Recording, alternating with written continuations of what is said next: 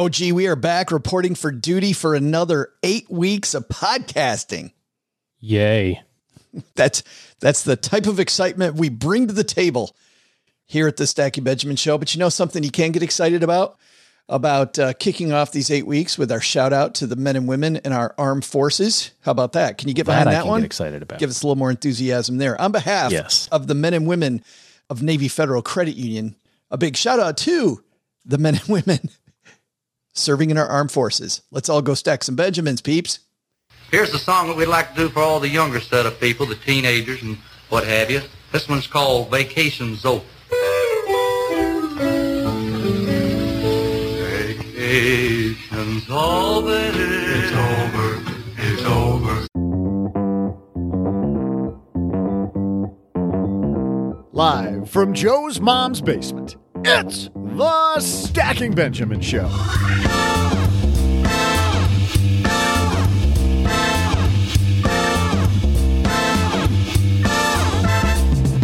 I'm Joe's mom's neighbor, Doug, and do you want to get ahead without burning bridges along the way? Well, with help from today's guest, you'll learn how to achieve more and skip being a jerk altogether. Join me in welcoming David Bodanis. Plus, as we begin football season in America, and for those of you listening around the world, I'm talking about the real football, not that one where you actually touch the ball with your feet. Oh. Well, anyway, one American football team is partnering with FinTech to educate its fans. And we'll get all cryptic about crypto during our TikTok Minute. Later, we'll toss out the Haven Lifeline to Leah, who's in a good financial position to buy a house, but with house prices being sky high, should she buy now or maybe hold off for a bit? And I'll share some very cool trivia. And now, two guys who are probably just waiting for home prices to crash before getting a basement of their own. It's Joe and O-G.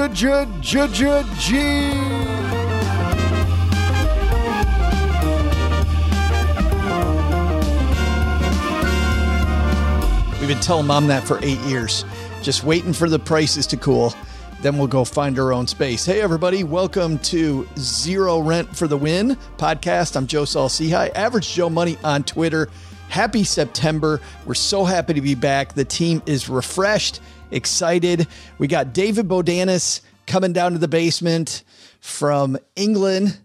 That's where he is now. However, he doesn't have the British accent. He has more of a Chicago accent because that's where he's. Good day, mate. He's originally exactly like that.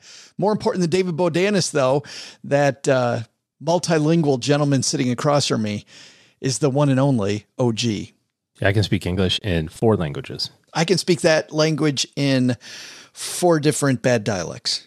No, it's all different. I'm certain of it.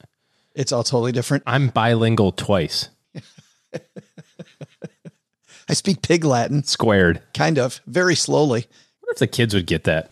That'd be kind of fun. David Bodanis, for many years, taught the Intellectual Toolkit course at Oxford. If you're not familiar with David Bodanis's work, I'm so excited that we've got him coming on. Of course, he also wrote this best-selling book called Equals MC Squared, which PBS turned into this documentary, Einstein's Big Idea, which was absolutely amazing. But this project of his, How to Get Ahead Without Being a Jerk. The art of fairness. Can you get there? Can you stack more Benjamins?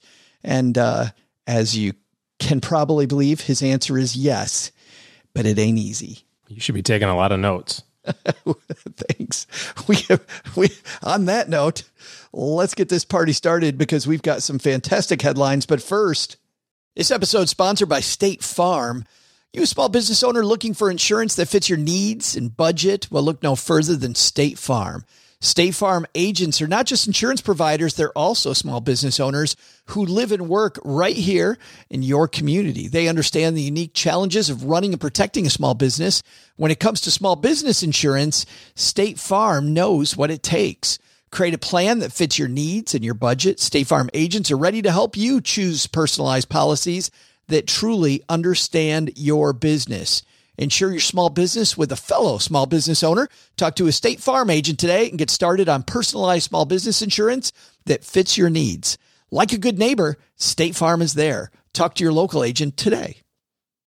When you need mealtime inspiration, it's worth shopping Kroger, where you'll find over 30,000 mouth-watering choices that excite your inner foodie. And no matter what tasty choice you make, you'll enjoy our everyday low prices, plus extra ways to save, like digital coupons worth over $600 each week. You can also save up to $1 off per gallon at the pump with fuel points. More savings and more inspiring flavors make shopping Kroger worth it every time. Kroger, fresh for everyone. Fuel restrictions apply. This episode sponsored by State Farm. You a small business owner looking for insurance that fits your needs and budget? Well, look no further than State Farm. State Farm agents are not just insurance providers, they're also small business owners who live and work right here in your community. They understand the unique challenges of running and protecting a small business. When it comes to small business insurance, State Farm knows what it takes. Create a plan that fits your needs and your budget. State Farm agents are ready to help you choose personalized policies that truly understand your business. Insure your small business with a fellow small business owner. Talk to a State Farm agent today and get started on personalized small business insurance that fits your needs. Like a good neighbor, State Farm is there. Talk to your local agent today. And now we can get rolling. Let's go into a very interesting headline on fintech. Hello, darlings. And now it's time for your favorite part of the show, our Stacking Benjamin's headlines. In our first headline, football meets finance meets fintech. Pro football's back, OG. College football's back, which is exponentially better than pro football. College football has been back for a couple weeks. My Michigan State Spartans not looking as rotten as I was thinking they might. What do they 1-0? Well, at the time we record this, hopefully by the time people listen to this, they're 2-0. Who they got this weekend? Such a fan, I can tell, as he gets out the Googler. As I'm looking it up. Yeah, they are playing a team this week that hopefully they should beat. They are playing it's the Youngstown State. FCS program. That would be embarrassing to lose to. Here's the big question. What is Youngstown State's mascot? The fighting, I don't know. The Penguins. Yes. Penguins. Indeed. For the win. Of course. Yes. But hopefully Michigan State wins that game. And yes, we're 2-0, OG. And if we're not, I'm going to have both Youngstown State fans that also listen to the show are going to be all up in my craw. You should make a bet with them. Like Trevor Lawrence did. He had to wear all Georgia gear after the Clemson-Georgia game 2 weeks ago. I'll have to go buy some Youngstown State gear. Someone will send it to you. Yes. And I'll have to wear it on our YouTube channel. But pro football is starting. All right. Yeah, one team, San Francisco 49ers, according to this investment news piece written by Nicole Casperson, is partnering up with Stash, the online brokerage with over 6 million users, to promote financial literacy and wealth building to millions of fans. Nicole writes that together the organization will push Stash's financial literacy program, Stash 101, which launched following Stash acquisition of PayGrade, a platform that provides teachers with a finance curriculum designed around simulated banking and investing. Stash 101 comes on the heels of the fintech's recent entrance into the robo-advice space, a fresh $125 million funding round, and a surge in its assets under management to more than $3 billion. This is an interesting partnership, OG, because I think when you hit up a football stadium full of people and you're introducing them to financial literacy, something that that apparently they're also, by partnering with the 49ers, are getting some of the players involved and also working with any platform where people are watching the 49ers, you've got this much better ability to reach people that otherwise might not be reached. We often hear that people say the information's not out there. You and I have been here long enough to know the information's out there. Nobody's just really looking for it. Maybe putting it in people's face while they're trying to watch their favorite football team. Maybe that'll be helpful. You're going to run an ad like, did you just lose your mortgage payment on DraftKings? Is your fantasy team not doing what it's supposed to? Maybe take some of that money and invest it with us. Build your own financial franchise. Marketing copy. There it is. Hope they're writing it down. Hey, Stash, if you would like to hire us, Joe and OG here at Stacking Benjamins. We are available. I think that anytime that you can figure out a way to deliver content by having something else wrapped around it, there's a better chance that people are going to consume it. Braden Krieg, the CEO of Stash, agrees with you. He says the sooner young people are exposed to core money skills and concepts, from budgeting to credit to taxes, the sooner they'll feel empowered to invest in themselves and get started on their unique journeys toward financial freedom. $20, by the way, says that Brandon didn't actually say that. His marketing team put those words in his mouth, but that doesn't mean they're wrong. OG, yeah. The earlier you get at people, I mean, look at what's going on in high schools all over the place. People are getting maybe tangentially a little bit of the right news from places like Robinhood because all their friends are betting on stocks now. But it seems like with all that frenzy, it's a great time for fintech firms to take advantage of the gamification and show people maybe some better opportunities. Perfect time as the SEC is cracking down on it. Yes. What, crack it down on Robinhood? Nah, just the whole gamification thing, actually. But no, you're right. When it comes to ways to interact with people, I doubt that, people at the 49ers games are going to be like, you know what? I probably shouldn't have that popcorn. I'm going to save that based on that ad I saw. I'm not going to drink that third beer for $14. I'll invest that in this app instead. But if there's something that they can see there and see again in another place, and then see when, the 49ers are on the road and they're sitting on their couch and they have the opportunity to play on their phone at the exact same time, I think there's a better likelihood. And although I am interested in the young people discussion, is the average age of NFL viewership young? I don't know about the NFL. I know the MLB has struggled with that, which is why, and sadly, what I'm seeing anyway, is MLB appears to be wholeheartedly embracing betting on the games. Yeah. To bring the age down. If they would let the players bet, that would be more exciting. Let Pete Rose into the Hall of Fame. Finally. And let him bet on games, like openly. He can bet on the game. I'm kidding. That would be a bad idea. You talk about the SEC cracking down on gamification. Do you think that gamification is really the problem, or is it kind of what David Bodanis is going to talk about today, like doing it for good, right? Versus being a jerk and getting people to do things that they shouldn't do. I mean, I feel like some of the gamification that Robinhood uses as an example are around getting people to do things that might be detrimental to their overall financial health, investing money in risky stuff that they probably shouldn't be putting into the stock market. Where I think other gamification that helps people look at Acorns, people rounding up their purchases when they go to a retailer and investing these little bits of money, not harmful, but the gamification aspect helps people get in. Use your powers for good, not evil, I guess, huh? I'm also wondering about something else here. As researching this piece, I saw that Michael Jordan getting involved in an app for estate planning. Apollo Anton Ono just joined the Personal Capital Marketing Campaign. Also, Betterment is working with Maggie Siff. You might not know the name Maggie Siff, but if you've seen the show Billions, you know that she's the psychiatrist Wendy Rhodes. And so I think partnering with the psychologist. She was also the girlfriend in Sons of Anarchy. Oh, so kind of a wide-ranging career there. And of course, Acorns, backed by Jennifer Lopez, A-Rod, Bono, Ashton Kutcher, Kevin Durant. But this idea of superstars going that way, it feels like, man, fintech's hot right now. Are all those people getting into it to help the everyday guy or gal? J-Lo's like, I just need to help my fans. I think we need more financial literacy, and I can get rich. Right. I mean, that's what nice people do. I'm sure David Bodanis is going to say that. Just when you get wealthy, just take other people with you, right? It's nothing wrong with getting rich. And I also think getting rich on helping people be more financially literate and do the right things with their money, I don't have any stank on that. Do well by doing good. Hey, and on that note, Acorn that I just brought up, for those of you that don't know the app Acorns, its core product is rounding up your purchases, and the money that you do that with goes into an index fund. They're going public in the second half this year, and they're using a SPAC to go public. Okay. You look at all of these, we talk about all these celebrities and we joke about them getting rich.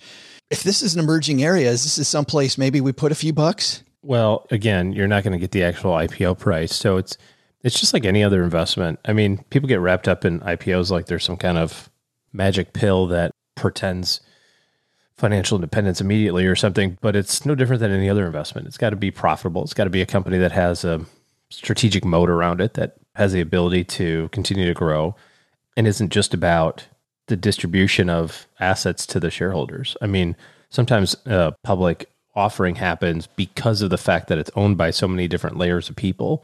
As they continue to build, they have to add more investors, and more investors put more money into it. And if those investors want to get paid out, and so the way that they get paid out is by selling the company. They sell it publicly. So that kind of first layer of wealth has already been created. It's like buying Dogecoin at 40 cents going, at least I'm going to go from 40 cents to $4. It's like the real money was made when it was 0.0000001 cent. That went to 40 cents. That was where all the real money was made. Bam.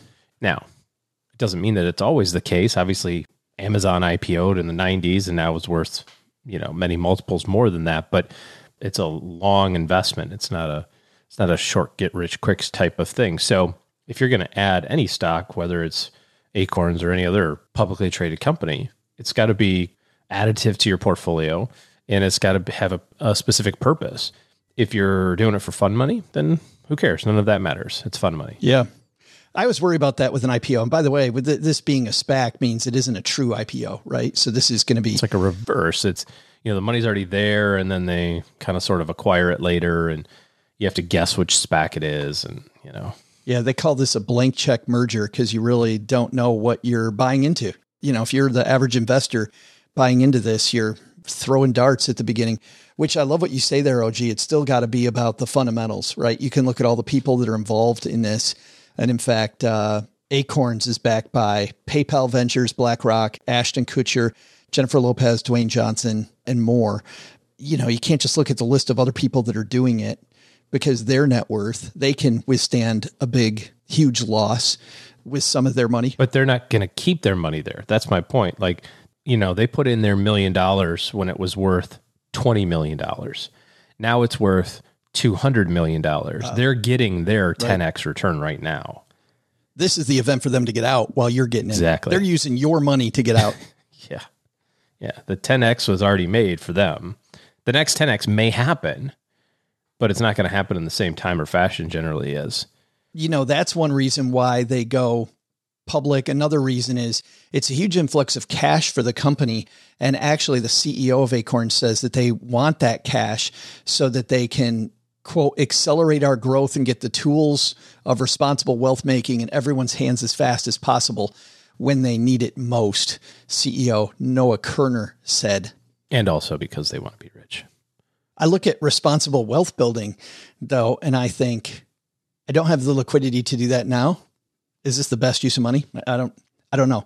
Once again, to your point, hard to tell what the motivation is when it's an IPO. And there's so many companies out there that have been public for a long time where we can get that information and we know what we're investing in. Acorns sounds cool, but who knows? Another point on this, OG, that I wanted to talk about is all of this fintech sexiness and hotness. We talked about Robinhood earlier, but a lot of it goes back to the stonk trading, right? The GameStop and AMC. Have you kept up with what's going on with either one of those companies recently? No. I mean, I kind of sort of know. Yeah. But not as of the last month or so. GameStop, as we're recording this, is getting ready to declare earnings at the close of business today. They still have yet to show a profit. They still have yet to show any turnaround. It'll be interesting because when you look at the plan that GameStop's gotten so much hype with, it'll be exciting to see what GameStop does. But we do have more information on AMC. AMC over Labor Day weekend beat their record, which is 8 years old, according to CEO Adam Aron. AMC attracted about 800,000 moviegoers to its international theaters across Europe and the Middle East as well. They really broke it on the back of the new Disney Marvel movie, Shang-Chi. In fact, the exciting thing for AMC is they had more people in theaters than they had pre-pandemic. People thought that people, OG, were going to take their time getting back to the movie theater. People flooding back. Not so much, huh? Yeah. Here's the thing about AMC. If all this discussion that, me going into this makes you go, oh, maybe I should look at AMC. Maybe not so fast. It still hasn't gotten back just above $70, which is where it was. However, if you just look at it this year, shares are up 2,300% year to date.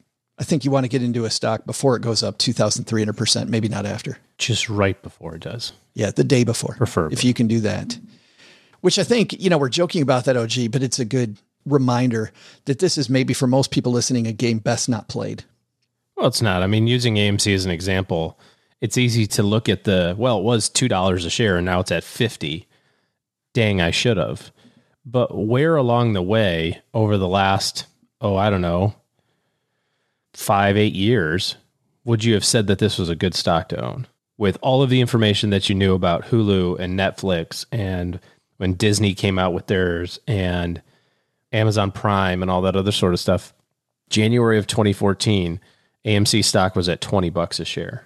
And then it was worth 30 a year later. And then it was worth 20 a year after that. And then it was worth 30 a year after that. And then it was worth 15 a year after that. Right. And then it was worth 15 a year after that. And then in the pandemic, it was worth 6 and then 3 and then 2. And oh my God, it's worth, 60 and then 30 and now 50 again. So where in that 8-year cycle did you go, yeah, AMC is a good stock to own? The only reason you bought it at 3 was because you thought you were going to get lucky. There was no investing strategy there. No, it was clearly a gamble that paid off. For some people. So it's still not an investment to have. Yeah, I think if you're looking for predictable stocks, this hasn't been a stock that you can predict where it heads next. Then again, which stock can you predict? But this one I think has been especially difficult. Hey, Stackers, is Military Appreciation Month. You know what that means. We are recognizing all of our stackers in the audience. My good friend Nords, Doug Nordman, who some of you may know, he is a writer in personal finance. He's a guy I'd like to do a shout out to. He is such a giving member of the FIRE community, the Financial Independence Retire Early community. Nords will do anything for you. It's just, I think some of that comes from his time on a submarine, like my nephew Colin, who's on a submarine right now, and all the work that he did there. Just a super giving member of the community. And you know what? Navy Federal Credit Union wants to celebrate their members who go above and beyond, not this month, but every month. Navy Federal offers members only exclusive rates, discounts, and tools to empower their members and help them reach their goals. Here's one of their offers in honor of Military Appreciation Month. Join and get $50 when you open a credit card. Of course, you want to have your whole debt strategy planned out, don't you? Don't just go open a credit card willy-nilly, as Mom says. Here's a disclaimer. You got to join and open your membership savings account between May 1st and May 31st. So get on it, stackers. Annual percentage yield is 0.25% for membership savings account, $5 minimum balance to open. Maintain your membership savings account to obtain the bonus. Visit NavyFederal.org for full terms and conditions. That's just one of the things. They offer 24/7 help for their U.S.-based service members. They have resources all over the place. Head to NavyFederal.org for full terms, conditions, and other offers. Navy Federal is insured by NCUA, Equal Housing Lender. And before we play it, because this is a little involved, the video starts off with this wizard, Hoji, talking to Ethereum, called Etheria in the video, asking to see Fiat, who, by the way, you'll hear at the end of this video, and who also notices, not happily, that gold has shown up too in this little fantasy setting. This is via the crypto couple. Oh boy. I see a friend of mine. Say, Eathrock, have you seen Fiat around here? Don't worry about Bitcoin. She's just volatile because she's about to start a super cycle. Are you seriously talking to a rock? It's an Eathrock and it's worth more than you are. Yeah, in Fiat, which is gross. Richard Nixon, you son of a... Oh my God, it's gold. The gold? Like the prehistoric version of you? Wow. I was trying to keep up with inflation. And then Peter Schiff caught me and trapped me in his basement. I've been there for over 10 years. Wait, who are you guys? Hello, brother. And that's Fiat showing up, seeing gold. Hello, brother. That sounds like the dumbest thing that's on the internet right now. The prehistoric version of you, Bitcoin. Peter Schiff locked me up in his basement. Come on. Nope. No joy. Gold? Didn't like that one. Did not. All right. If you got something better to share with us, I think the lesson here is that everybody's trying to, you've got Fiat, you've got Bitcoin, you got Ethereum, you've got whoever this wizard is, and you have gold, all vying to be the standard. Richard Nixon. No, just nothing. Sorry, bro. It didn't land well. Joe at stackingbenjamins.com. If you have one that's better for OG, to see if you can make OG laugh at your TikTok video or groan or whatever, help us out. Joe at stackingbenjamins.com. I think on that note, I'll just get out of the way. It's getting uncomfortable here, and maybe let Doug have his rant about the flipping heat. Did you notice it's getting hot down here? Hey there, Stackers. I'm Joe's mom's neighbor, Doug, and in just a little bit, you're going to hear from David Bodanis. But one problem that David can't fix is that broken AC vent. I've been telling Joe and OG about it for weeks, but since it's only affecting my side of the basement over by the canned peaches, no one seems to care. How hot is it in here, you ask? It's so hot, you can't make a chili dog. It's so hot that my chocolate milk is now hot cocoa. It's so hot that I'm sweating like Joe Biden after a Taliban resurgence. What? Too soon? I mean, come on, we made fun of Trump, so I think we can do this one too. I can keep going all day, but I mean, you probably get it by now. That actually reminds me of today's trivia question. What is the number one company for air conditioner sales in the U.S.? I'll be back with your answer faster than you can cool your jets about that Biden joke. Well, I know you know this already, OG, but when you become a member of Navy Federal Credit Union, life gets better, huh? Doesn't it? It does. It's way better. It's funny, every time that I bought a car before Navy Federal, a little frustrating, got to tell you, but the last couple cars that I purchased, so much easier. And it's mostly because of that TrueCar thing. You can save thousands off MSRP with Navy Federal's car buying service, which is powered by TrueCar. It is so amazing, and I have saved thousands of dollars. Plus, as a Navy Federal member, you're going to get member benefits like exclusive member savings with Carfax, Geico, SiriusXM. They're always available with 24/7 member service representatives to answer any questions you have. You can finance if you need a loan, buy the car for less, protect it, enjoy your auto purchase all through one convenient place. And of course, they have low rates and pre-approval good for 90 days, so you know what you can afford while you shop. Remember, start off in your head, not with a payment you can afford, but with a car that you can afford. And then if you have to finance it, which remember, this is a depreciating asset, guys. If you have to finance it, then Navy Federal is a great place to start. Learn more at NavyFederal.org/car buying. That's NavyFederal.org/car buying. Credit and collateral subject to approval. Your actual savings off MSRP may vary. Navy Federal Credit Union is federally insured by NCUA. And now a word from our sponsors at Betterment. Do you want your money to dream big? Do you want your money to be a total self-starter? Are you annoyed that your money doesn't work hard enough? Well, don't worry. Betterment is here to help. Betterment's the automated investing and savings app that makes your money hustle. Their automated technology is built to help maximize returns, meaning when you invest with Betterment, your money can auto-adjust as you get closer to your goal, rebalance if your portfolio gets too far out of line, and your dividends are automatically reinvested. That can increase the potential for compound returns. In other words, your money's breaking a sweat while you can be breaking bread. You'll never picture your money in the same way again. Betterment, the automated investing and savings app that makes your money hustle. Visit Betterment.com to get started. Investing involves risk. Performance is not guaranteed.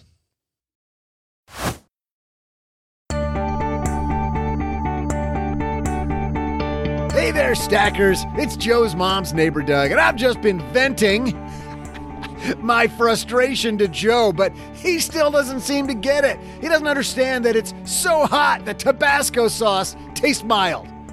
It's so hot that I'm using Celsius instead of Fahrenheit just to have a lower number. I mean, I can't even. As soon as it's Doug's issue around here, it's like it's not an issue at all.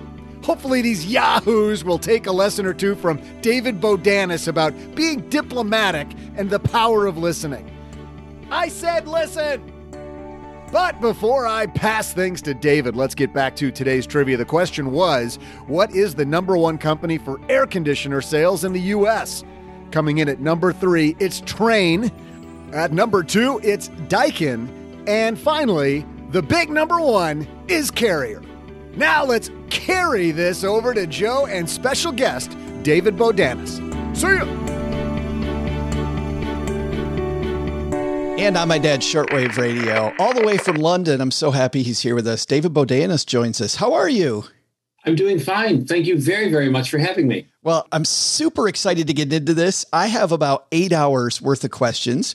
I'm going to try to squeeze them into 20 or 25 minutes for our audience. But you pack so much into this work. I want to begin from the beginning because I like where you start, David, with this pandemic and the origins of the pandemic and this woman, and I'm going to not say her name correctly. I believe it's Özlem Türeci. Yeah, that's good enough. Yeah. Set the scene. She is sitting at breakfast and she's reading about this virus in China and she's thinking she may be able to help. How come? Well, it turns out she and her husband were, they'd been like medical students and biology researchers. And they had a medium-sized, not big, not small, a biotech company in Germany. It wasn't in Berlin or Frankfurt. It was in a small town, sort of like in the west of Germany. And they were looking for stuff to do. And they had a new technology, a technology that didn't go right into the DNA, but went into the little messengers that came out from the DNA called, surprise, surprise, messenger RNA. And they've been trying to use that because in theory, it could be really, really nicely honed for something. And when they came across this new news, I think it was in January of last year, and it was a real surprise to them. They thought, aha. And it turns out designing a vaccine, coming up with a potential blueprint, that's not so hard. Making it work, that's what takes 6 months or 8 months. In the old days, it would take 10 years. So she and her husband thought, let's do it. Yeah, well, and the magic of this story for me is that you explained that this type of research that they're doing, there's a bunch of bad actors here, David. There's all kinds of people that work for them could steal. You've got Eastern Europe right next to you. You've got the Russians, and these people are good at stealing all this information. Totally. I suppose the essence of the book is how do you survive or even do well in a world where not everybody's a nice guy? And so we know that there's two extremes that don't work. If somebody's really nice and polite, it's good to have as a neighbor, maybe as a spouse, but that won't work in hard or competitive business. You have to keep your door locked. You have to be aware that there's going to be ripoff artists. So we know that purely nice is pleasant, but by itself, it won't get you very far. Maybe you could be a quiet school teacher or something. On the other hand, does that mean you have to go and be a real hard, nasty person? Do you have to be a real SOB? Because we know that nasty, terrible people can be really successful. Two people are going for a taxi. If I'm meek and gentle, another person is really nasty. They get there at the same time. They'll get the taxi. They will win over me. They will succeed. And nasty people can yell and scream and get their ways. They can fire people with no compunction. So we know that horrible people can succeed in business and finance and law and government, whatever. So there's two extremes. Really sweet and gentle and nice. Nice guys finish last is actually true. Nice guys finish last. On the other hand, the opposite extreme about being horrible. Do you have to go that far? And I thought, wouldn't it be interesting? Is it possible? Is there an intermediate path in all sorts of different fields where you're harder than soft and nice, but not vicious like that? Can you take that path and succeed?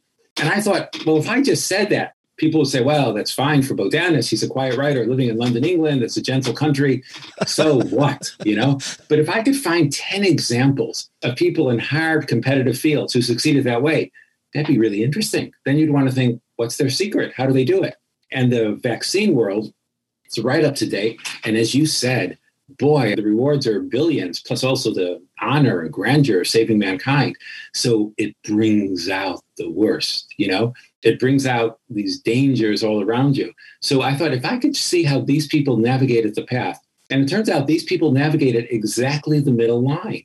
They weren't naively soft, but they weren't nasty. And I show at each stage how that succeeded. And they ended up doing very well. I mean, not just financially, they helped the world a lot. Their mRNA was the one that was sold to Pfizer, correct? Yep. Pfizer did help with some of the testing and marketing, but they created the vaccine. It was a small, the company in Germany was called BioNTech. The other thing that's really nice is these people, they're German, but they're ethnically Turkish. One was born in Turkey, one was born as a child in Germany. And a little bit after their company was founded a few years ago, there was a central banker in Germany, a very important person on the equivalent of the Federal Reserve, who wrote a book saying that Turks are awful because they're lowering the collective IQ of our country. Well, by the November of last year, less than a year after they began their research, they got approval, FDA approval, that this thing had worked really well and safely and with great effectiveness in 10,000, 20,000 people. The valuation of what they had was greater than that of Deutsche Bank. So they hadn't done too badly for these people who are going to lower the IQ of Germany. They might have raced it a point or two, actually.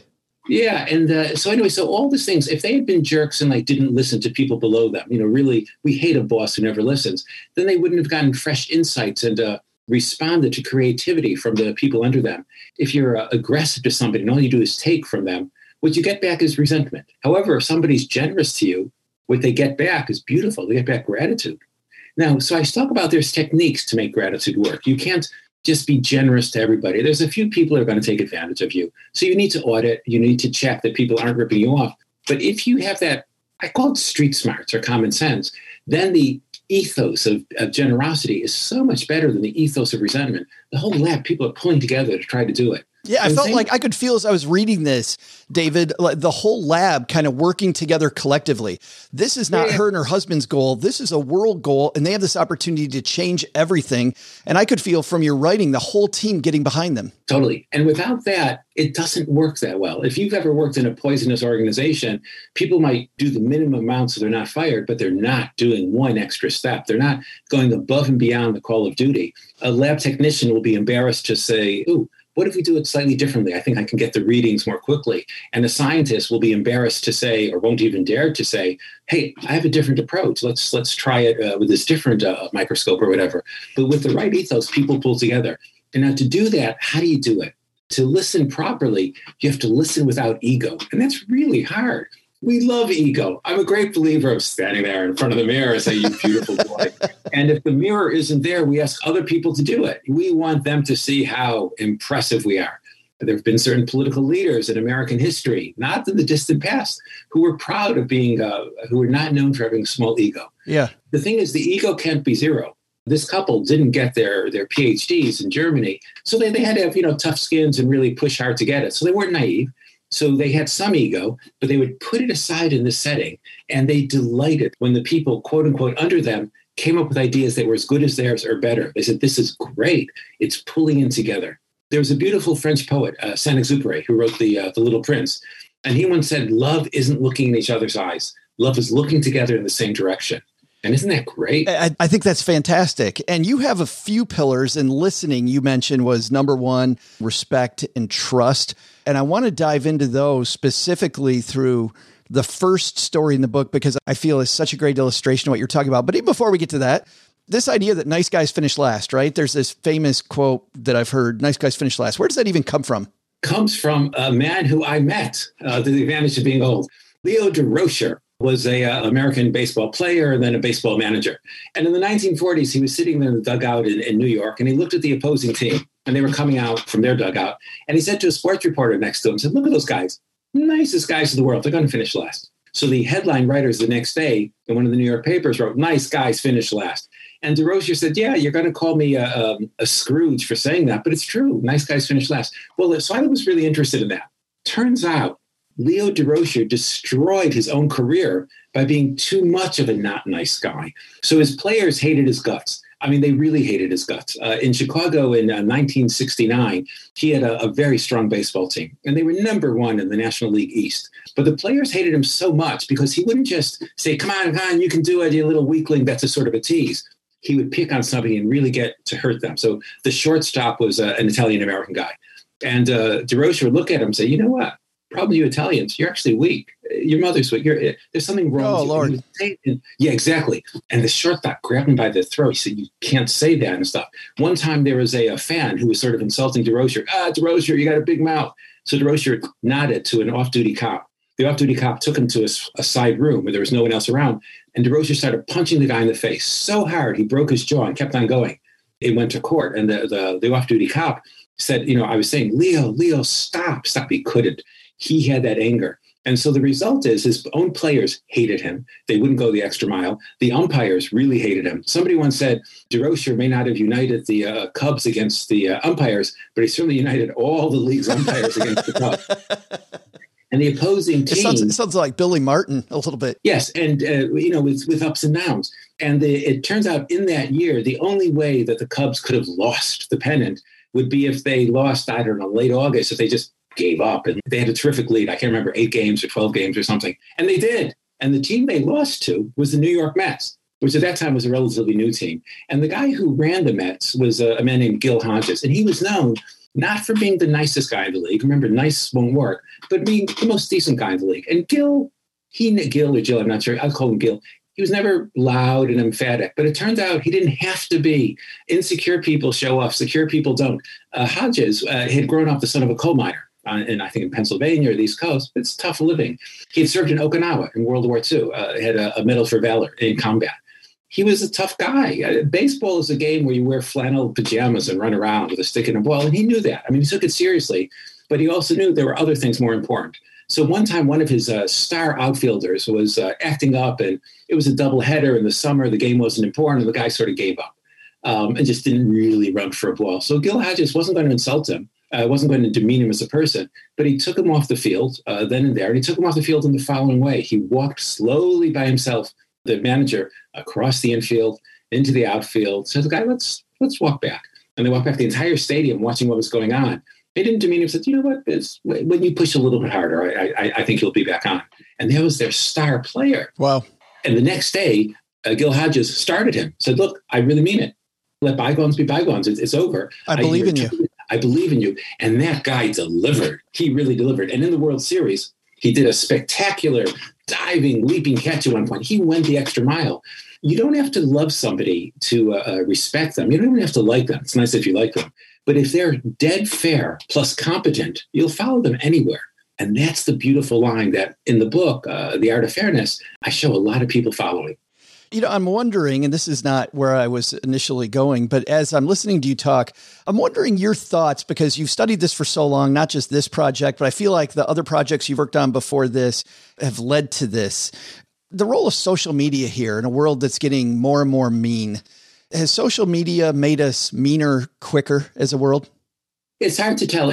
Social media reminds me, I'm not an expert. Again, I'm the wrong demographic. I'm too old. But social media gives me the impression that it acts a little bit like money or beauty. People say that great beauty or great money, what it does is it magnifies what's already there. So if somebody is a bit of a jerk and they get a real lot of money, they'll be a jerk on a large level. They'll boss their friends around. They'll be obnoxious to men or women. You know that sort of person. If they're a really decent person with good values, usually good family values underneath, they got a lot of money, well, they're human. They might be a little bit indulgent. I would get some beautiful bound editions of books, which I don't really need. But hopefully they then use philanthropy. They're fair to people. They're not going to be bossy to waitresses or secretaries or consultants and stuff. They'll still remember that beautiful line, there but for the grace of God go I, that they'll still have this lowercase d democratic ethos, this notion of reciprocity. And the same thing if somebody's very beautiful, a woman who's very beautiful, or even a guy who's super handsome, they can often get their way. They put on this charming smile and get their way. They can use it really badly, indulgently to get out of problems, or they can use it in a helpful way to encourage and get something good happening. So the same thing, I think, was with social media. Yeah, it's just a hype machine. And I think that's what you're saying, is it's just, hey, if you're good, it'll magnify it. If it's bad, it magnifies that too. Correct. And sort of like the beta in the stock market, the variability, the variation goes up. The danger is the following. Good it's nice, but it goes up to a certain limit. Bad goes really bad very quickly. And unfortunately, humans have the capacity in private, our nature is such that we have a bad side that can come out. So we need to be socialized away from that. Little children from whatever family, if they're left alone too long, the sort of the Lord of the Flies principle, they'll act up. With the proper reminders, we won't act up. But we know we need and like these reminders. Think of our own self-indulgence. If I want to, go to the gym and lose weight, well, I can say I'm going to do that. And probably for a few weeks after January 1st, I'll do it. But if I'm meeting some buddies there regularly, I don't want to let them down. So a social setting can be there. And the problem with social media is it magnifies things strongly through the social setting. It can produce, again, great virtues. People think of people in the army who will sacrifice themselves for their mates. They might not be that generous on their own. They don't have the opportunity, but they're encouraged with others. They can be wonderful. Or the opposite, war crimes and stuff. So it magnifies. And unfortunately, our society doesn't yet have the mechanisms to control the bad magnification. Let's dive into listening. In the first chapter, there is a plane that is piloted by a gentleman named Al Haynes. And to set up this story, can you tell me a little bit about Al Haynes and what's going on at the beginning of this really horrible and great this is a tale? True story. In the old days, before the pandemic, I used to travel a lot and always loved airplanes. So I came across this one case of an airliner It was like, I don't know, 200 or 300 people on board. And it was flying from the West Coast into Chicago. A terrible thing happened when it's at 30,000 feet over the Midwest. Boom. One of the big engines exploded. And it was one of the big jet that had an engine on each wing and an engine back in the middle. They have little hydraulic tubes with liquid under pressure, and that drives it. So these tubes are crucial. Without that, the plane is just a big chunk of metal waiting for Sir Isaac Newton to bring it crashing out of the sky. So engineers are really smart. They make sure that these hydraulic tubes are wrapped in tight steel, and they're totally separate systems for like different parts of the plane. So this particular airplane had 3 separate hydraulic lines, each one separate, each one wrapped in steel. So in an explosion, wouldn't destroy all 3, except there's one point where all 3 hydraulic lines came together in the tail. That's where the explosion was. The explosion damaged the tail and cut all 3 hydraulic lines. And in the cockpit, the flight engineer, at that time they had a pilot, co-pilot, and flight engineer, he saw something that they never even put in testing. So the hydraulic fluid was going down, down, down, down to 0 in every one. He said, but that's impossible. The plane won't fly. And at that moment, all the controls locked. Imagine you're on a curvy road, and whatever your last position of the car was, it's locked. So this airplane, when they realized what was happening, it started turning, tilting to the side. If that continued, the plane turns over, it has no stability, and it crashes from 30,000 feet. So it turned out they managed just to, the pilot, by a quick reflex, remember, so there's an engine on each wing and one in the back. The one in the back was no longer working. And as the plane started tilting to the right, he put more fuel into the engine to the right. So it went up a little bit more stable. And then something began, a beautiful word I'd never heard of before. Had you ever heard of the word phugoid before? I had not heard the word phugoid before. I read so much. I never heard the word phugoid. Can you say phugoid? No. Phugoid. So a phugoid cycle is if you're going in a straight line and you start tilting up a little bit and then you tilt down a little bit and you tilt up a little bit and tilt down a bit. And if you think about an airplane as looking like, say, a pen, and it balances on a certain point, the phugoid cycle is going up and down the balance point. That's all that's happening. So his phugoid cycle, if he was going horizontally, it wouldn't be so bad. You tilt up a little bit, then you tilt down a little bit, you're back where you started. His phugoid cycle, they would tilt up, they would rise up maybe about 1,000 feet, they would lose lift, and then they would tilt down and start flying down towards the earth about maybe 5,000 feet. Each time they were losing several thousand feet of altitude. They were going to hit the ground in about 20, 23 minutes, and they couldn't turn the plane. They couldn't aim the plane anywhere. It was just, wasn't going towards any runway. It was just, I think it was maybe over Kansas or something. It was going to hit hard. So the question is, how do you fix it? And the pilot, well, what is our reflex? We're human. We often say, be quiet, let me think, right? Yeah. That's you need that. And you need a certain amount of thinking. And this guy, David, is a very seasoned pilot. I mean, he was a pilot in the military, I believe. He had all kinds of training. He knew what he was doing. So I would think your natural reflex would be, I'm the smartest person in the room, back away from me. Correct. And sometimes that works. Sometimes a really experienced person, it's wise for them to do it. And the thing is, the first things he tried quickly, he had the honesty to realize they weren't working. They could tug as much as they wanted. It's like when you went from power steering to manual, but suppose it was like, I don't know, like a huge tank. You cannot run that on manual. It's just, you can't, you can maybe tug a 1,200 pound car, not a 50-ton tank. So then he had to do the following thing. He had to bring in other sources of information, but he couldn't be passive before them. You remember, you want to be nice, but you can't be too soft. You want to be fair, but you don't want to be. So if he listened to everybody, if he listened to the co-pilot, and it turns out there was a trainee pilot on board, like a kid who had a young man who hadn't flown much, who came up to the cockpit, didn't want his help. And the air hostess, the stewardess, they had ideas. That wasn't right. He also knows, by the way, the stakes here as he's finding these people. I think I read that he knew that nobody had survived this before.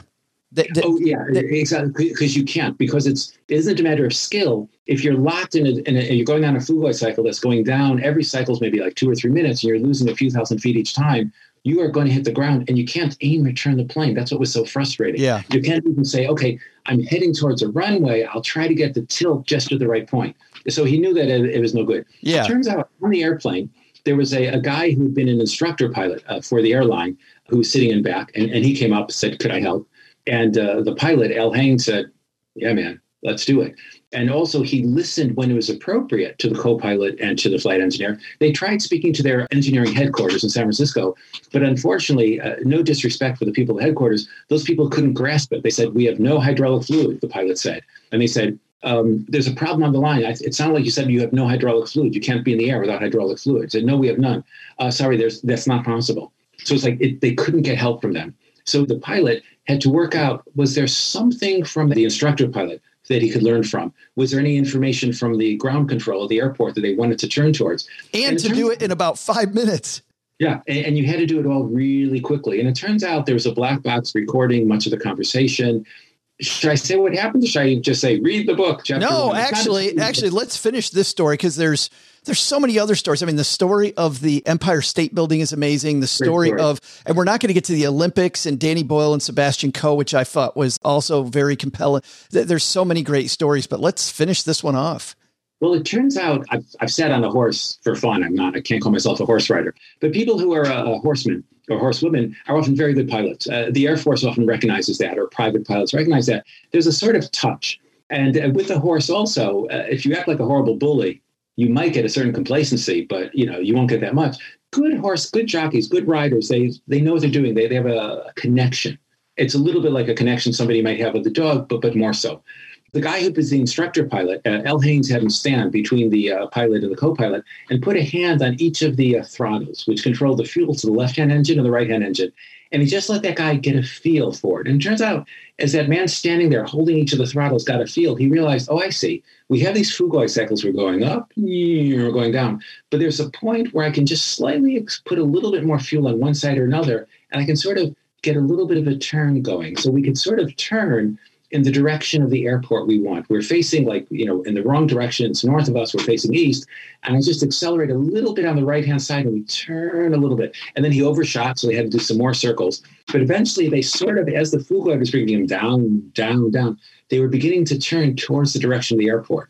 One of the sad things about it, which is very poignant, is the airline was having a promotion for children that week. And so there were a lot of children on board. And at one point, one of the pilots or co-pilot had to go to the back of the plane just to check, was there any chance that there might be some residual fuel, hydraulic fluid left somewhere? And as he walked by, he saw that some of the parents, to be honest, the mothers, had made little cushion piles for their babies to put them on the floor. And if you impact it 500 miles an hour, that has no effect. Doesn't matter. So it was a hell of a thing. Anyways, it turns out these were superb pilots, and people who've studied aviation history say this is one of the best examples of piloting that there was. So they landed, and they landed hard. They almost landed at the right point in the Fugoi cycle, and they were just about to tilt up. And this airline, they were so good, the pilots, L. Haynes and the others, they were almost flared just before, but unfortunately another Fugoi began, and they slammed down. They slammed down so hard that the wheel cut, I think it was 16 or 18 inches, into the cement runway. Could you imagine that? Kind of hard. And so the plane hit a wing hit, it fell apart, it flipped, blah, blah, blah. Turned out, sadly, something like 100 people died, but happily, something like 150 people lived. And by the way, the specific numbers in your book, 112 people passed away, which is horrible, but it was 188 lived. Amazing. And it turned out, so the firemen and everybody were there racing around, and they were racing to the main body of the airplane because they had managed to reduce the speed and get it lined up. And there was one place where they thought there should be nothing. There was this crushed metal box at one point. As they went by, they heard sounds from it, and there was the cockpit. And it turned out they managed to prise it open, and the pilot and co-pilot and flight engineer and this this instructor were there. They were alive. They were wounded, but all of them, within a year or two, were mobile and went back to being pilots. That's so amazing. I found, because every time you hear about any crash, the pilots are always dead. For sure. And the key thing there, the principle, was that listening without ego. So think about that middle line. He had to put his ego aside and say, look, if you can help me, this is great for our higher task. We're looking in the same direction. On the other hand, even with highly skilled people, you have to have a synthesis. It's sort of like in a good committee meeting. Committees usually fall apart because if you have somebody soft running it, all you get is everybody blabbing. And if you have an alpha running it, nobody gets to say anything. So you need somebody in between. So L. Haynes would elicit the information, then he'd make an executive decision, and then he'd have people assess it. And he did that quickly over and over as they refined and got better and better and better, and had that as close to success as you can get.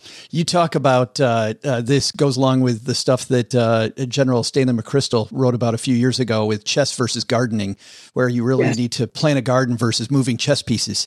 Correct. And kind of listen you have to have a certain modesty in raising children and educating people, in letting a business division work properly. Think about it from the other side. These books are often written for the dictators at the top.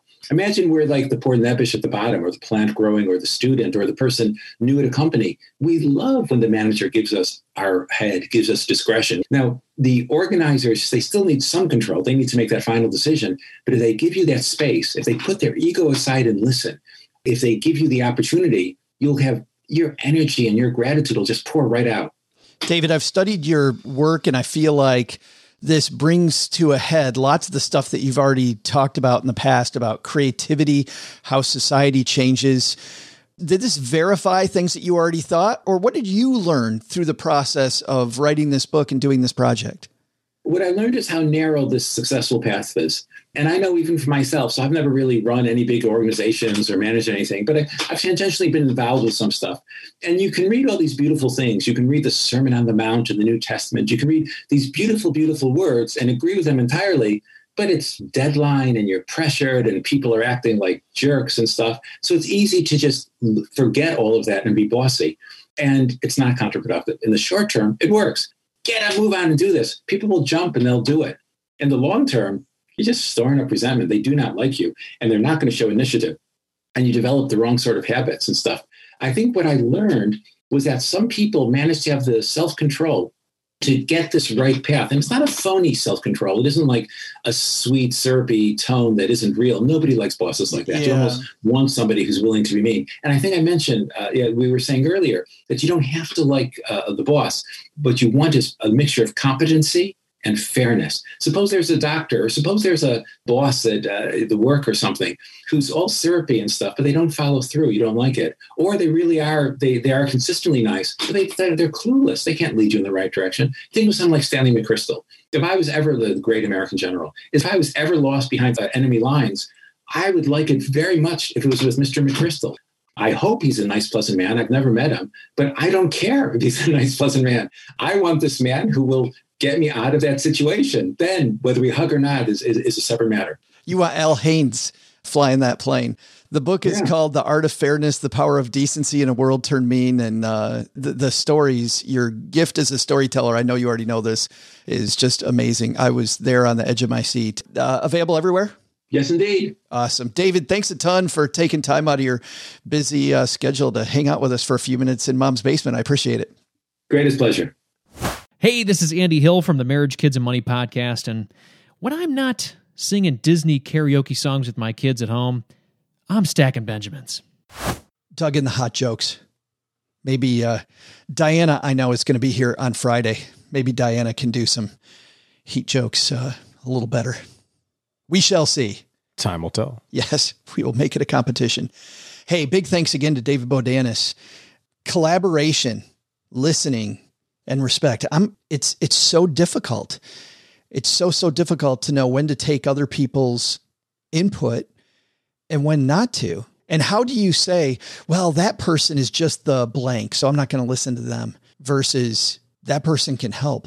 Having the ability to decide where your information comes to, but doing it without prejudice. Yeah, that's a sign of a good leader. I mean, when you increase other people's confidences along the way, then people also will share in your ability to be able to, self-regulate, if you will. Like, think about I shouldn't show off here. This isn't my expertise. Or, Joe has empowered me and trust me, and this is an area of my expertise. So I am going to kind of bring it a little bit here, because I am kind of the smartest person in the room on this topic, even though I'm the most junior person. But that stuff starts, that empowerment, that confidence building starts long before the need for it arrives. That's a great point. Like, you've got to get to that inflection point where you not only need them, but they feel confident enough to speak up. Yeah. Yeah. Great stuff. I was so happy that we got to talk to David to kick off these 8 weeks. And man, if you think that was fun, wait till you see what we've got coming up. By the way, if you want a guide to everything that we talked about with David and our headlines and the TikTok video, all kinds of links that round out your experience. We've got our free stacker guide, stackingbenjamins.com/stacker. And you'll get not just the links from the show notes, but also Brooke loads that with lots of additional information to round out your your knowledge on anything that interests you on our shows. Hey, let's throw out the Haven Lifeline, OG, and tackle some of life's most important questions. Our friends at Haven Life Insurance Agency, they put what you value first. Sharing with everybody my confidence. And landing the plane. Yep. It's your loved ones in your time, but I can see how you could juxtapose those. It's why they've created a modern way to buy quality term life insurance. Go to stackingbenjamins.com/Haven Life now. You'll get a free quote. Prices are affordable. All policies issued by their parent company, Mass Mutual. Application is easy to complete online, and they give you an instant coverage decision. You don't have to wait several weeks. You can get it right away. And by the way, their customer support, absolutely amazing with our friends over at Matt and the team over there at Haven Life. Hey, today we're going to dive into our Facebook group, The Basement. Leah had a question that a lot of us may be feeling right now if we're thinking about real estate, about buying a new house, and wanted to get your take on this, OG. Leah says, I'd like to buy a house now for purely personal, practical, emotional reasons that have nothing to do with the market. And I love that she can identify that. That's an aside on my part. Back to Leah. She says, I understand my home loan will be a liability, not an asset, as it will not generate income. I don't plan to house hack or rent out rooms, also for personal reasons. I have enough cash for the down payment. I earn enough to afford the mortgage. I will still have a 6-month emergency fund. What kills me is the awful timing of the market appearing to be at its height at the same exact time when I'm finally ready to and need to buy a home. I have a sense of dread about buying at the top of the market. It seems really foolish. But once again, my goal is not flipping or investing, etc. Can anyone give me advice? Should I wait a year? I just feel I'm truly wasting money on rent at my age and my station in life. Thanks for any advice. I want to, well, first of all, let's get your overall take. And then there's a couple things in here that Leah talks about, OG, that I'd like to dive into as well. I think firstly, you have to recognize that you're not throwing away money on rent. The rent payment is substantially less than what your house payment will be with all of the other stuff that goes into house ownership. It's not throwing it away. You're actually saving money. It's afforded you the opportunity to save the money to get the down payment on the house, frankly. And I think when you start using words like now I have to, or because I'm so old, I must, as it relates to financial goals, then, you know, you're kind of already deciding in your mind, right? When you say things like, well, I'm finally at the point that I need to buy a house. Well, nobody needs to buy a house. I mean, nice to have one. And, you know, you can move your stuff one last time and, you know, you can stay there for 40 years and paint it whatever color you want. And like, all that's great, but you don't need to do that. You need to have food. You need to have water. You don't need to own a house. And if you change the vocabulary just a smidge, you know, the words matter a little bit. I think you'll find the answer to your own question. Now, whether or not the housing market goes up or down or sideways from here, I don't think anybody knows. And it certainly is very hyper local. In certain areas, I can't see the market going down for a long time. In other areas, you look and you go, how are prices so high over here? You know, when you think about just demographic trends in the where people are moving from and moving to, I think it stands to reason that there's certain areas that might continue to go up. But by the same token, if it does go down and you're looking at it as from a long-term perspective, so be it. You know, you will kind of feel a little flabbergasted, I guess, that you decided to buy at the exact peak. But if that's the concern that you have to weigh that against whether or not a year from now, if prices are another 10% higher, if you're more upset by that and you wait for the inevitable, or in your mind, the inevitable crash. This is no different than trying to time out the stock market. Housing market is not nearly as robust as the total valuation of all of the publicly traded companies in the entire world, but it's a lot. There's a lot of houses.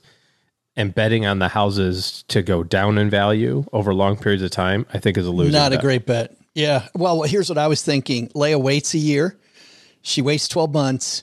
Prices do continue to go up for 11 of those months. They come down and she times it right, but it's still higher than it is today. Yeah. And again, it just depends on where you are and what you're looking for. I mean, if you're trying to buy a $3.5 million oceanfront house, I think there's wide variability in those prices. If you're trying to buy a 3-bedroom, 2-bath colonial in downtown USA, where 10,000 people a year move to, I don't think there's going to be as much price volatility because lots of people need 3-bedroom, 2-bath houses. not a lot of people need $3 million condos on the water. See, I used the word need again. I think there's a less likelihood that there's wild price swings. I mean, the last time that we saw a big housing change was in 2007 and 2008. So I think betting on the lowering of prices in the long run is a pretty foolish bet. I'd buy the house, to be honest.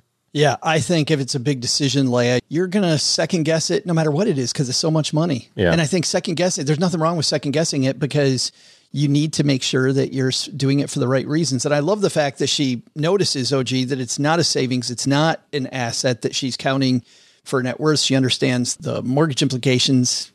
I feel like she's thought through it. And there's nothing wrong with taking your time and being deliberate. You know, you can go hire a realtor, lay out the parameters, and start looking at houses. You don't have to buy the first one that you walk into. Frankly, you probably won't be able to, you know, because there'll be so many other competing bids. So you're not going to be able to do it anyway.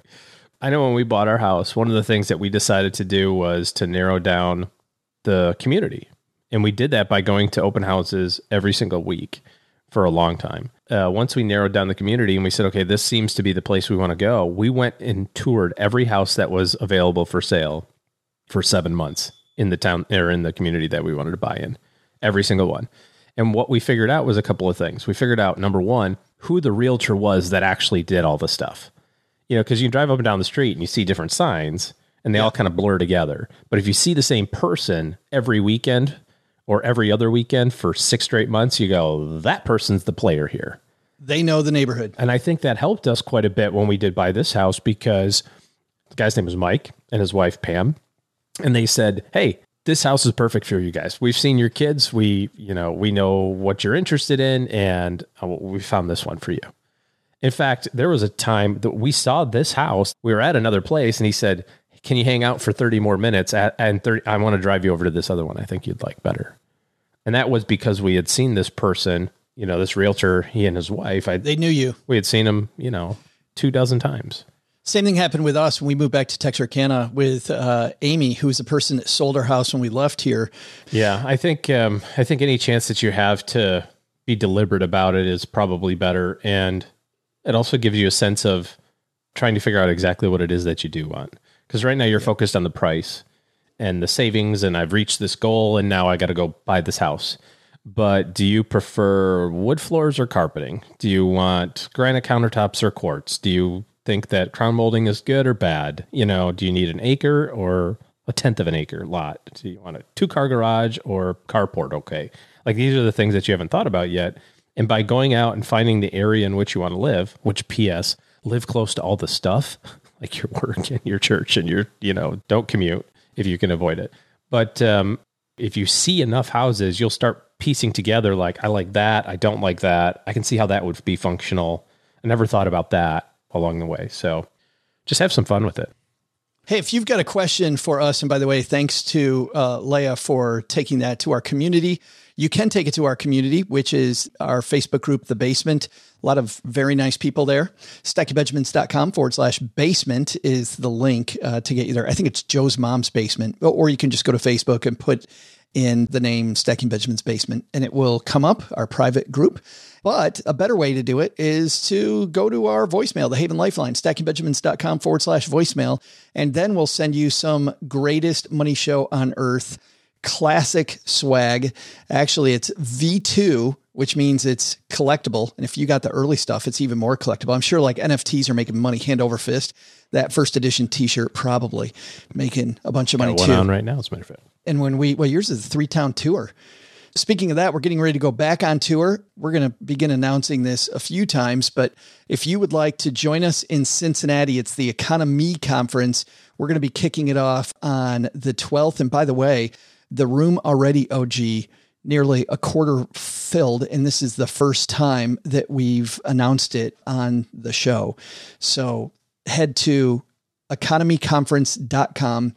You will see a link to buy tickets for our show. It's an add-on ticket to the conference. By the way, you probably want to stick around for the conference as well. 2 days. That's like a big financial geek party with Diana Merriam and company there. But Cincinnati, November 12th, economyconference.com for the ticket to the show and a ticket to Economy, 2 separate tickets. All right. Last but not least, if you're looking for better financial help in your corner as we round the turn into the home stretch, unbelievable that we're saying that. It's crazy. For 2021, where did it go? stackingbenjamins.com/OG is the link to OG's team because he and his team are taking clients. About time to get started on 2022 already. It totally is. So if you want better financial decisions in 2022 and beyond, stackingbenjamins.com/OG. And that's the first step to seeing how they interface with you to make those better decisions. All right. That's going to do it for today. A lot of people to thank, but Doug, you're going to take it from here, man, because we're getting out of the heat. Let's go. What should we have learned today? So what should we have learned today?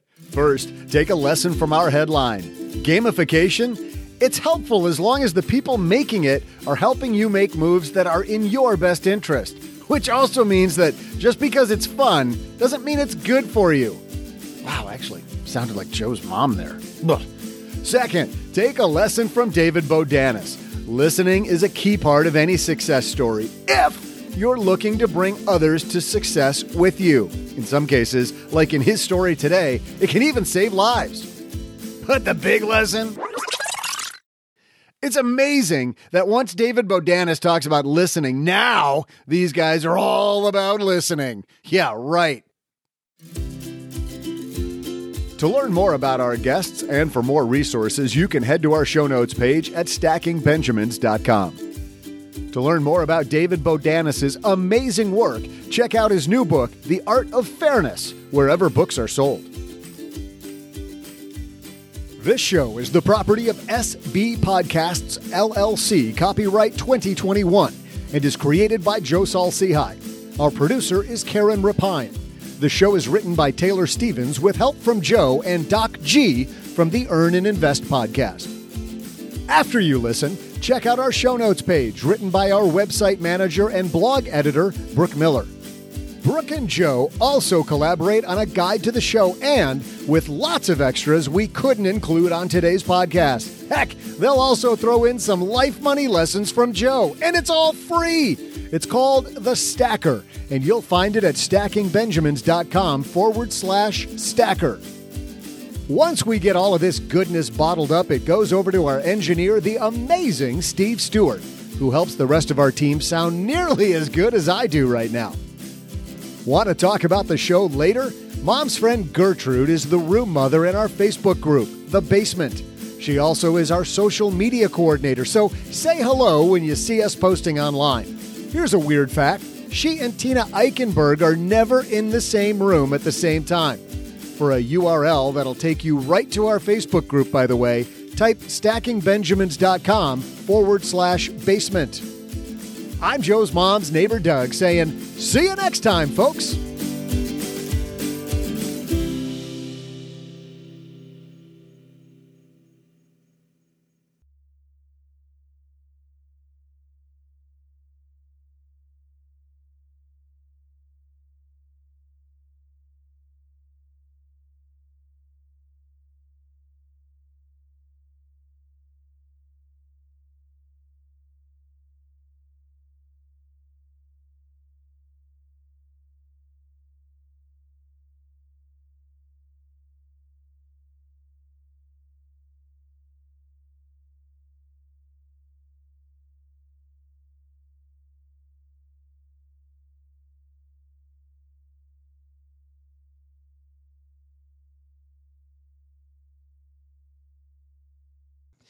We talked earlier about AMC with record crowds, and that's based on Shang-Chi and the Legend of the Ten Rings. Guess who's got 2 thumbs and went to see it, OG?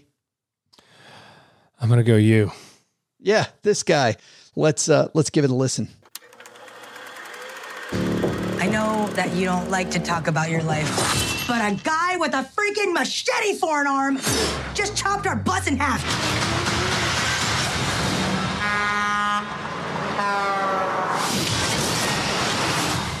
Who are you? Run it! On September 3rd, my father trained me to be an assassin.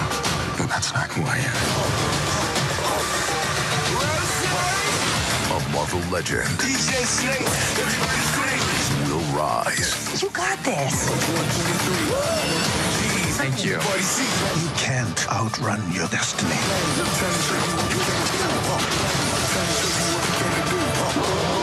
My name is Shang-Chi. Shang-Chi. Shang. Shang. Shang. Shang. S-H-A-N-G. Shang. That's what I said. Marvel Studios Shang-Chi and the Legend of the Ten Rings. Awkwafina in a lot of ways steals the show. OG, one of my favorite comedic actors. And she plays the friend of Shang-Chi, who is reluctant to share with his friends what family he comes from. And he comes from a very powerful family, a mother who historically has been very good, and a dad who has done some very, we'll call it bad stuff, but has kind of come around to being good. And then through the results of a big misunderstanding, creates a global crisis that Shang-Chi has to save. I know that doesn't sound like a Marvel movie plot at all. Reluctant hero has to save everybody. And what's funny is that a friend of mine that we went to see it with, Rick said, he's like, the plot was pretty formulaic. And I got out of the film and I didn't even realize how formulaic it was because it's so pretty and it's so funny. I can see why critics are giving this such a high ranking for a Marvel movie because I was in it. I enjoyed it. I am so sick of Marvel movies. I can't tell you how sick of Marvel movies I am. Will I still take out my wallet and go see everyone? Yes, I will. Sure will. Yeah. And why? Because they're fun. And it's funny because I did not see the latest DC film. Like, I don't know why I have interest in Marvel movies and not in the DC comic films. I don't know. Don't know. I saw Aquaman. I thought that was cool. Actually, I take that back. I also saw Wonder Woman 76, which was absolutely horrible. Or 82, Wonder Woman 82, 84, whatever it takes. I don't remember. What was the Wonder Woman year attached to that? Unsure. That horrible movie. Don't see a DC movie. Yeah, just not that great. So Shang-Chi and the Legend of the Ten Rings, big thumb up from me.